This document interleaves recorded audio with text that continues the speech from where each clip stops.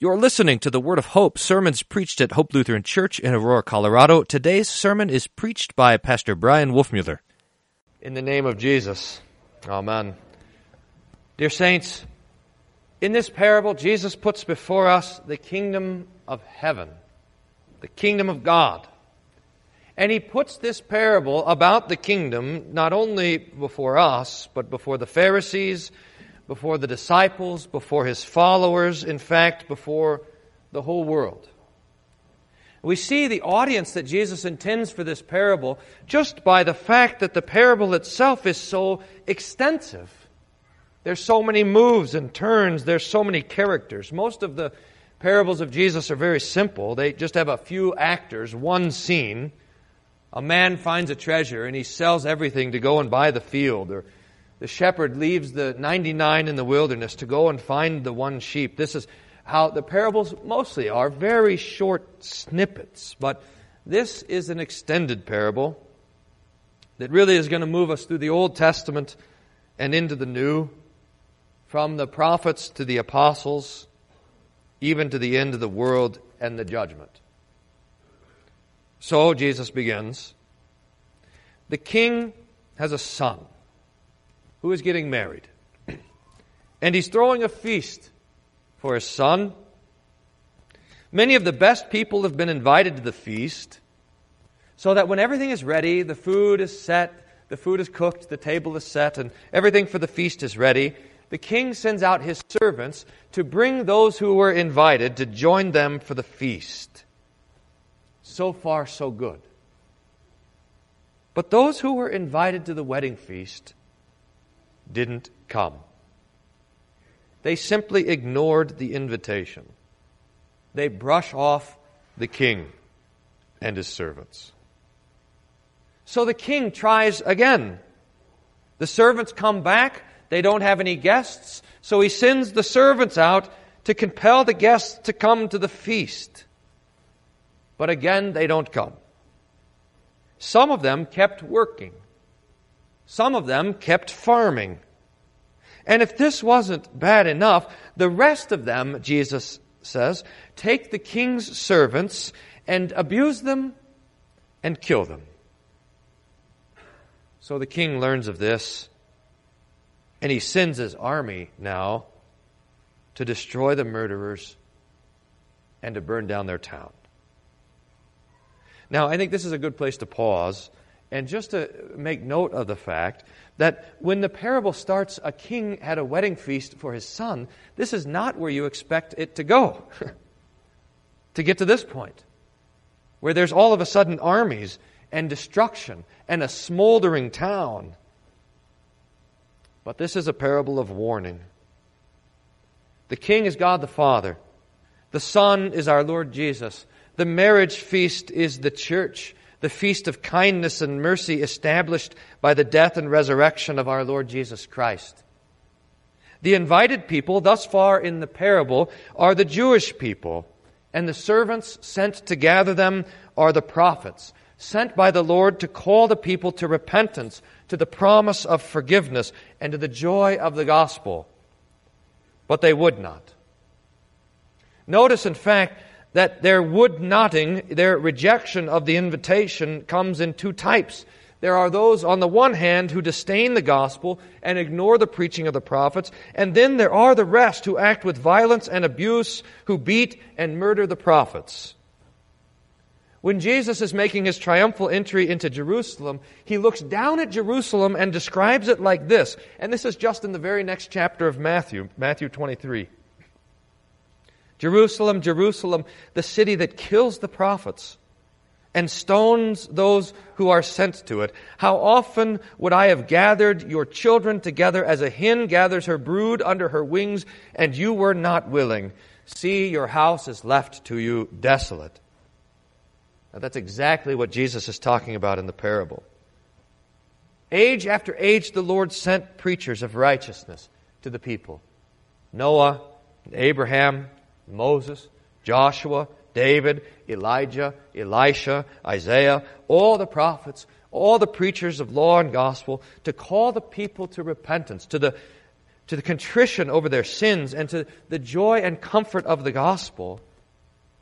But the people, age after age, either ignored the invitation or came with anger and violence upon the messengers. So that Jerusalem, according to Jesus, is known as this, the city that kills the prophets. So what does the king do to those who killed his messengers? We heard it already. Jesus says the king was angry, and he sent his troops and destroyed those murderers and burned their city. Now this in the parable especially refers to the Romans who came to Jerusalem and destroyed it in the year 70 A.D. The temple, then in that siege, the temple was torn apart and the city was devastated. Jerusalem was utterly destroyed.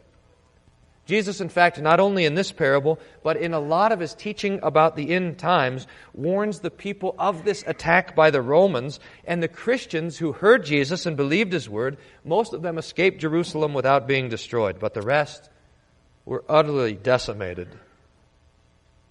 But then the parable continues. After this campaign is ended, after the soldiers have gone out and destroyed the city of the murderers, the king is going to send out his servants again.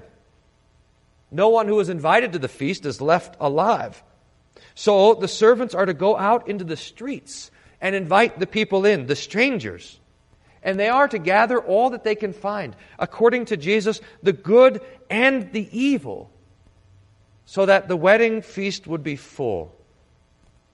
Now, these servants are the apostles and ministers of the New Testament. And the strangers that they're finding on the street are the Gentiles, the people of all the nations who are being brought into the church. Remember, when Jesus is about to ascend into heaven, he sends out his apostles and he tells them how it is that they are to bring in all the nations. Jesus says, and this text should be very familiar to us, "All authority in heaven and on earth has been given to me. Go therefore and make disciples of all nations, baptizing them in the name of the Father and of the Son and of the Holy Spirit, teaching them to observe all that I have commanded you. And look, I'm with you always, even to the end of the age." So Jesus says, go and find the people, the good ones and the bad ones. It doesn't matter, because he, Jesus himself, will make them worthy of this feast through his teaching and through his gift of baptism. The bringing in the people into the wedding feast, according to Jesus, is through baptism and teaching, so that the gospel of Christ cleanses us, it makes us holy, it forgives our sins. Baptism comes and washes away our sin and clothes us in the righteousness of Christ. And by faith, these promises that the Lord gives clothe us in the very righteousness of Christ. And this, dear saints, is the kingdom of God. This is the wedding feast of the Son. And this is glorious. It is amazing, I think, to pause and reflect again here how the Lord Jesus is pleased to describe his church as a wedding feast, a feast of joy, a feast of gladness, where there's food and drink, song and dance, where there's happiness and joy. I think one of the problems that we have is that we think the more serious we treat something, the more joyless it has to be, the more somber we have to act. But not for Jesus. His church is the wedding feast of the Son. And I don't know about you, but I would like it if Jesus stopped the parable right there. But he doesn't. I mean, remember, this is a parable of warning, and he has one more word of warning for us before it is finished. Now that all the people have been brought into the wedding and the party is in full swing, the king comes in to observe the festivities, and he finds there, amongst all the beautiful and glorious guests, one who is not wearing a wedding garment. Here's the parable, the verses, Matthew 22:12 and following. The king said to him, "Friend, how did you get in here without a wedding garment?" And he was speechless. Then the king said to the attendants, "Bind him hand and foot and cast him into the outer darkness. In that place there will be weeping and gnashing of teeth. For many are called, but few are chosen." This coming of the king to the wedding feast is the judgment that comes at the end, either at the end of our life or at the end of the world, when we stand before God. And on that day, some will get what they deserve for their sins: eternal condemnation and hell. This is not a popular thing to talk about or preach about, but Jesus speaks of it in no uncertain words here. He calls this condemnation, this hell, an outer darkness where there will be weeping and gnashing of teeth. So Jesus is reminding us, He's warning us that there is a judgment to come, and there is condemnation, and there is the threat of eternal destruction. And this, that we are not safe if we are simply guests in the wedding. That is, just by being in church. The thing that matters here is the wedding garment. It's the garment that makes the difference between life and death, between heaven and hell, between the resurrection to life and the resurrection to condemnation. So what is this garment? What does it mean to be clothed with wedding clothes? Dear friends, this is not the garment of your works. Isaiah preaches about those and calls them filthy rags. These are not the garments of your efforts, your will, your sincerity, your kindness to your neighbor, your sincere love of God. None of these things. The wedding garment is the garment of Christ. It is His righteousness, His perfection, His obedience, His death and resurrection. And to be clothed in this garment means to trust in Jesus, to believe His promise that your sins are forgiven, and to believe that that promise is true. We see pictures of this garment all throughout the Scriptures, but perhaps most beautifully in the Revelation. Revelation chapter 7 gives us the image of John, who sees a great crowd of people coming out of this earth into heaven itself. And he asks John who they are, and John says, "You know." So the angel tells him. Here's the verse, Revelation 7, verse 14. "These are the ones coming out of the great tribulation.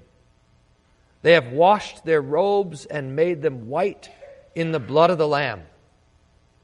Now, to get this picture, I want you to imagine that you're born wearing a white robe.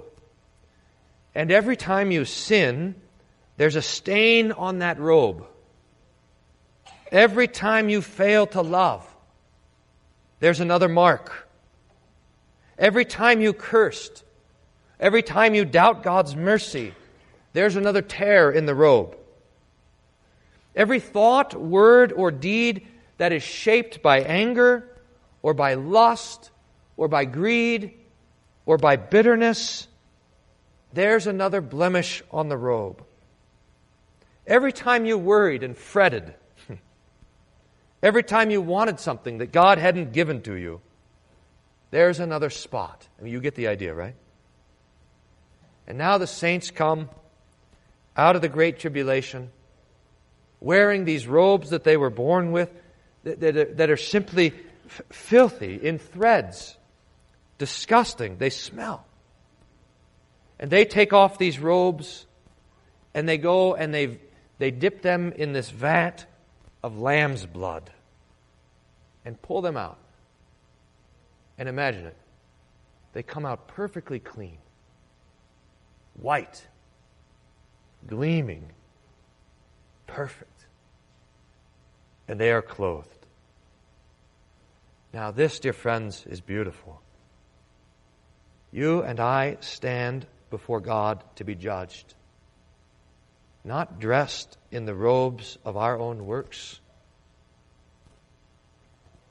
but rather clothed in Christ. Paul says, "For as many of you as were baptized into Christ have put on Christ." He is the wedding garment. He is our hope and our joy. He is our holiness and our righteousness and our perfection. He is our life and our forgiveness and our peace. So, rejoice. You are in the wedding feast, and you are clothed with Christ. You have His Word. You have His righteousness, which means that you have His mercy and kindness. And because you are clothed in Him, you are made worthy by the Holy Spirit, even to sit in the feast of the King. This is our hope in this life and in the life to come. To God be the glory. Amen. And the peace of God, which passes all understanding, guard your hearts and minds through Jesus Christ our Lord. Amen. Thank you for listening to the Word of Hope. We hope your time with us was one of joy and peace in hearing the Lord's Word and kindness.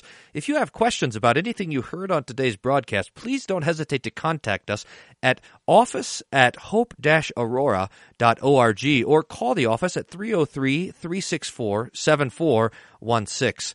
For more information about our congregation, for locations, service time, and schedule, please visit our website at www.hope-aurora.org.